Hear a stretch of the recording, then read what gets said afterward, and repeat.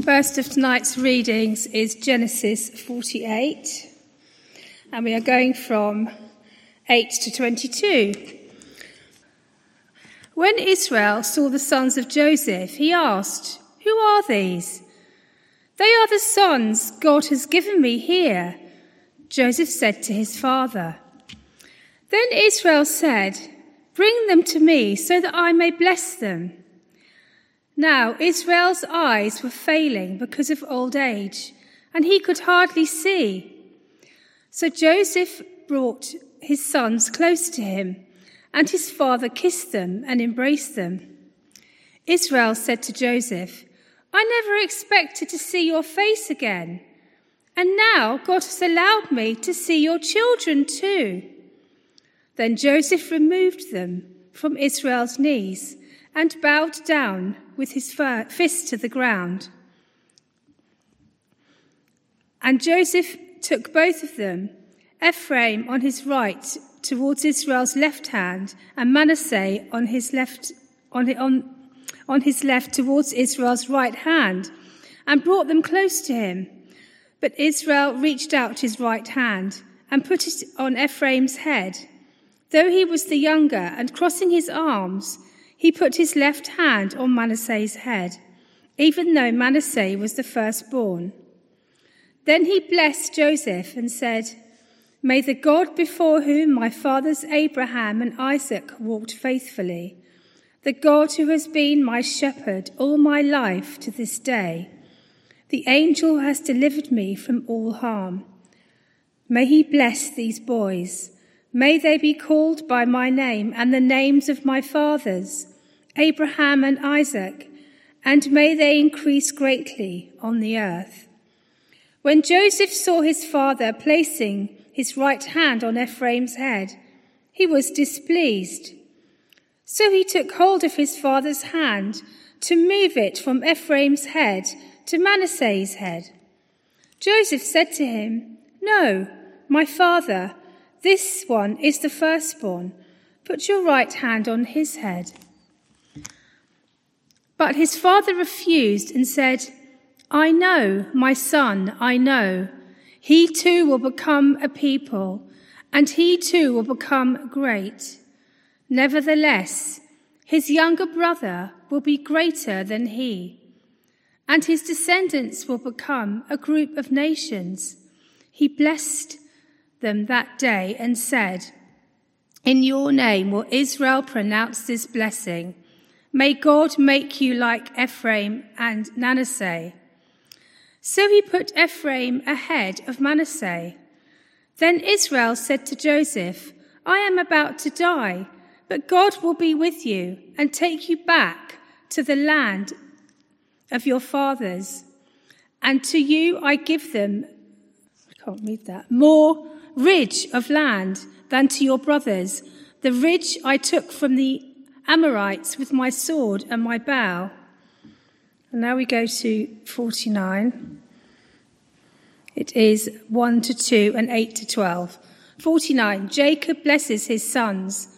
Then Jacob called for his sons and said, "Gather round so that I can tell you what will happen to you in days to come. Assemble and listen. Sons of Jacob, listen to your father Israel." Verse 8, Judah, your brothers will praise you. Your hand will be on the neck of your enemies. Your father's sons will bow down to you. You are a lion's cub, Judah. You returned from the prey, my son. Like a lion, he crouches and lies down. Like a lioness who dares to use him, to rouse him. The scepter will not depart from Judah, nor the ruler's staff from between his feet, until he to whom it belongs shall come, and the obedience of the nations will be his. He will tether his donkey to a vine, his colt to the choicest branch. He will wash his garments in wine, his robes in the blood of grapes. His eyes will be darker than wine, his teeth whiter than milk. This is the word of the Lord. Thank you, Sally Ann. Good evening, everyone. Good evening. Nice to see you all. Please do keep that open in front of you. Let's pray, shall we, as we begin. God our Father, thank you so much for your word to us. Thank you for it. And we pray that you will help us to understand it. Sometimes it can be confusing. Sometimes it can be really odd to us. We pray, Father, that you will, by your Spirit, open our eyes to see you and see what you're doing in the lives of those in the Scriptures, but in our lives. What are you doing now, and how we can live for you? For we ask this in Jesus' name. Amen. Amen. We all have things like that are called guilty pleasures, don't we? I think they're called guilty pleasures, things that we're not supposed to like if you're a 45-year-old man. And there's a couple of in my life that I can think of. I like things like Bargain Hunt and things like Death in Paradise. Some of you will have no idea what those are, but they're things that's supposed to be maybe of a certain generation like, and others don't. And I think that goes for all of us. We have things that we're not supposed to like. And one of them is that I have come to terms with this, is that I actually quite like Strictly Come Dancing. And some of you will know Strictly Come Dancing. I'm not going to dance for you, don't worry. But the one that I was reminded of tonight is that one of the contestants is a lady called Rose Ayling-Ellis. And she's very good at dancing. I think she's from EastEnders. But she's also deaf. And it's been really interesting seeing how the show and how she has been communicating with each other on the show and with us. And it's shown us the really important thing of British Sign Language and how that's really important. And shone a light, hasn't it, on that. And so I've learnt a few sign languages, moves, and so what does that mean? Thank you. You see, you all know these already. You must know this one, because Andrew does this quite a lot when we're doing, that means sorry. And this one? Applause is applause. That's right, you see. That's it. I know, that's all I know. I only learnt them a few minutes ago. But it's really important, and it's been good to engage with that. And tonight is all about hands. That's my cheesy link to do with hands. And this whole sermon really is about hands. Jacob's hands, and as we will see, God's hand. When the Bible was written, it was written to people who couldn't read. Most people couldn't read. Very, very few could read. And so the writer writes things in order for you to help you to see things visually. And you see that all the way through the Scripture. That's actually why we read the Scriptures out loud, because it helps us to see what it is God is trying to communicate. And what you notice in this passage is how the writer is painting a picture of what Jacob is doing with his hands. Okay, there's the repetitive use of the word hands to focus us on the climax of the story. In fact, the whole story of Genesis, not least Joseph, that we've been concentrating on so far. Jacob is almost totally blind now. He's an old man. It's at the end of his life, and he stretches out his hands to bless Joseph's sons, Manasseh and Ephraim. And in verse 15, Jacob says to Joseph, God, who has been my shepherd all my life to this day, the angel who delivered me from all harm, that's a reference back to many years before, may he bless these boys. So Jacob is deliberately, with his hands, holding the key to understanding actually the whole section of not only the life of Joseph, but the life of Jacob, and therefore the life of the whole of the Scriptures. And in many ways, our life. It shows us, points as a picture of our own life. Jacob's at the end of his life, And it's often, isn't it, at the end of our lives that where people get quite contemplative about their lives. And so they look back on what has happened in the past. As he stretches forth to bless, he's also thinking about the past and what God has done in his life. And it's worth us now. What we're going to do is we're going to see how God has been at work in Jacob's life all the way through. And this is an 8-point sermon. Oh, you're worried now, aren't you? But don't worry, they're all quite quick. And what we're going to see is what Jacob does with his hands. Because it's all in the hands, okay? So it's in the hands. We're going to focus on Jacob and his hands. And first of all, we go all the way back to Genesis 25, which I think is in the next slide. And what we see is hands that grasp, okay? You see hands that grasp. The birth of Jacob, chapter 25, verse 24 says, when the time came for Rebekah to give birth, there were twin boys in her womb. The first to come out was red, and the whole body was like a hairy garment, so they named him Esau. And after this, his brother came out with his hand grasping at the heel of Esau. So he was named Jacob. Jacob, the name Jacob means grasper. That's exactly what he's doing. That's what they named him. He's a grasper.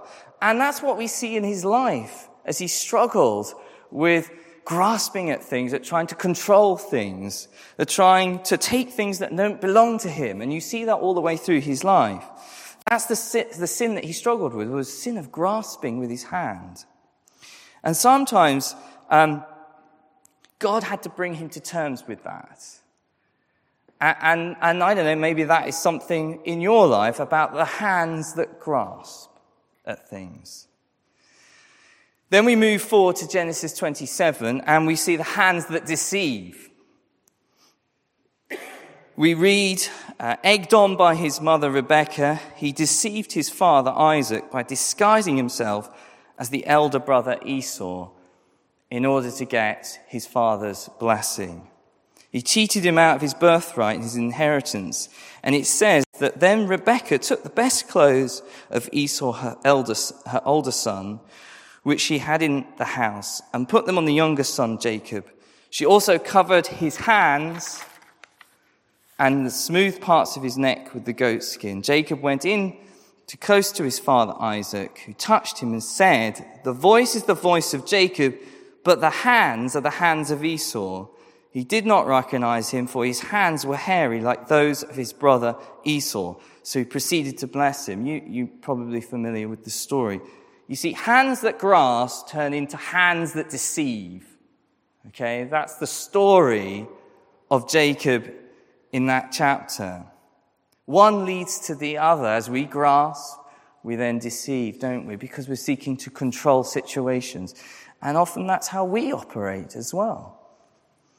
Then we get hands that receive, thirdly. But we see the first of two really significant things that happen in Jacob's life, two real turning points in his life. First of all, in chapter 28, and it's the dream. Jacob has a dream of a ladder. You know that sort of story we often talk about. It's Jacob's ladder.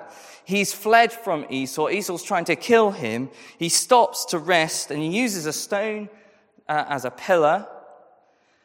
He rolls it over with his hands, and he has a dream. And he has a dream of going up to heaven and into the presence of God. And despite all the grasping and all the deception and all the controlling, God is being gracious to him, isn't he? God is being kind to him. Really unexpected turn that God should do this. God shows him undeserved kindness and grace, covering over his sins. And that starts to change him, because that's what changes us, is God's grace in our lives. The same hands that grasp, the same hands that deceive, are the hands that now bring about change through grace. Early the next morning, Jacob, with his hands, took the stone he placed under his head and set it up on a pillar, poured oil on it, And he called that place Bethel because that's a place where he met God. Hands that grasp, hands that deceive, hands that deceived become hands that now receive God's grace. We then see in Jacob's life hands that held. Perhaps one of the most amazing stories in the whole of Genesis, Genesis 32, and it's alluded to in the reading that we had, recalls the darkest night of Jacob's life. He sat alone. He's reflecting on the mess that he had caused, that was his past, and he encounters a divine messenger who we read actually is God. And what does he do? He wrestles with him. He wrestles with him until the morning. Guess who wins? There's only one winner when you're wrestling with God, and he does. He wounds Jacob in order to make that point. He wrenches his hip. But what does Jacob do in this situation? He holds on with his hands, doesn't he?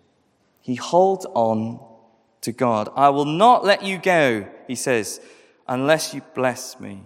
And then we get the sun rising, it tells us, in the east. Jacob, who had been this grasper, has his name changed. Significantly, his name is changed from grasping to Israel, which means he strives with God. So he struggled, and God showed him grace. And yes, he did go away limping as he wrestled with God. A man who was ultimately holding on to God. And he wouldn't let him go. Are you wrestling with God in some way? Hands then that held, hands then that hope. Chapter 35 we move on to. We read of Jacob, who is grief-stricken over Rachel, who dies in childbirth. And with those hands that had been grasping and deceiving, he now holds a child. And he then goes on and lays a tombstone over Rachel's grave. But he holds this precious child as his wife dies. And her last words was, as she breathes her last, for she was dying, she named her son Ben-Oni, which means son of my sorrows. But his father named him Benjamin.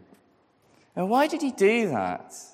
He ignores his wife's request and actually names him Benjamin, because Benjamin actually means son of my right hand.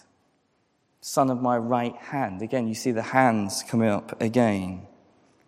You see, what's happening in the darkness and in the confusion and in all the mess and the horribleness of that moment, where there's great sorrow and great disaster, what is happening is he's taking this child and he's hoping, isn't he? He's not letting that crush him. He's looking to God, the son of my right hand, acknowledging that God's goodness will prevail. No matter how bad it might get, and it can get really bad, God will prevail despite the sorrows. So I'm not going to name the child Ben-Oni, son of my sorrows. I'm going to name him son of my right hand. See, that's what we need to often remind ourselves. Hands that hope. Yet, we read in chapter 37, we hear the hands that divide. And this is where we come to Joseph, isn't it? And the story that we have been engaging with these last few months. We have sin and grace throughout Jacob's life. Sin, but God's grace keeps going. Jacob here, with his hands, makes a special robe for Joseph and shows great favoritism, which is not good, which causes divisions. He does it with his own hands. And then when he thinks Joseph is dead, he refuses to be comforted. He says, I will refuse to be comforted. The same person who was comforted by the hope when Rachel had died now has no comfort. Joseph is just like us, you see. He's a walking contradiction, isn't he? He sees sin and grace working together in his life. Because then God works things so that hands that divide also embrace, hands that embrace. That is what we had last week as he grabs hold of his son, doesn't he? In chapter 46, it says, Joseph had his chariots made ready and went to Goshen to meet his father Israel. As soon as Joseph appeared before him, he threw his arms around his father and wept. And you can only imagine that Jacob as well grabbed on with his hands. I don't know who you long to embrace. Maybe there's people that are no longer with us that we'll see in glory that we long to embrace. Hands that embrace. And then finally we come to these hands that bless. At the end of his life, we come back to our reading as Jacob stretches out his hands to bless Joseph's sons, Manasseh and Ephraim. And why does he do such a thing? What's that all about? And why does he reverse the order of inheritance? Why does he do that switcheroo thing with his hands? Well, I think it's only to show us that, again, it's a reminder that God's ways are not human ways. That the structures of inheritance and all that are not necessarily the ways that God works his ways out. Not through human invention, but through God's plans and purposes. And what's really fascinating is if you go, and we've got on the screen, to Hebrews 11, where you get the lists, many of you will be familiar in Hebrews 11, you get a whole list of the great and good of faith, as it were, a list of faithful. When it comes to Jacob, talking about Jacob, the only event that is recorded is this one. Of all the events that the writer could have written about, the wrestling or the meeting in Jacob's ladder, he doesn't write about that. He writes about this one of all events. He says, by faith Jacob, when he was dying, blessed each of Joseph's sons and worshipped as he leaned on the top of his staff. What's he doing in this? Recognizing, well, what is he doing? He's recognizing here that God will keep his promises. And that's what the writer of Hebrews wants us to remember, that God keeps his promises. And that he will make his descendants into a great nation. Not just his sons, but now looking to his grandchildren, to Manasseh and to Ephraim. And these are the words that are picked up in Genesis 48, verse 3. We didn't have that verse read, but I'll just read it to you, recalling when God Almighty first appeared to Jacob. He said, I am going to make you fruitful and will increase in number. I will make you a community of peoples, and I will give you this land as an everlasting possession to your descendants after you. You see, by faith, Jacob blesses Joseph's sons with his hands as a recognition of God's faithfulness. God is going to bring about his promises to make them a great nation. They're not in Canaan yet. And they're not a great nation yet, are they? They're in Egypt, in Goshen, in the wrong place. And they're a very tiny group of people. But it's in recognition, this blessing and reaching out with his hands, God is going to do it. God is going to bring it about. God will fulfill his promises. You can make that absolutely certain in your life. That is what faith is about, knowing that God will do this, that his promises are good. And ultimately, we've called this series Joseph, the hidden hand of God. And that, we've been talking about Jacob's hands, but really, the one hand that we should be looking to is God's hand. God's hand has always been at work all the way through here. Jacob had come to trust the hidden hand of God. It didn't start well as he grasped, as he deceived.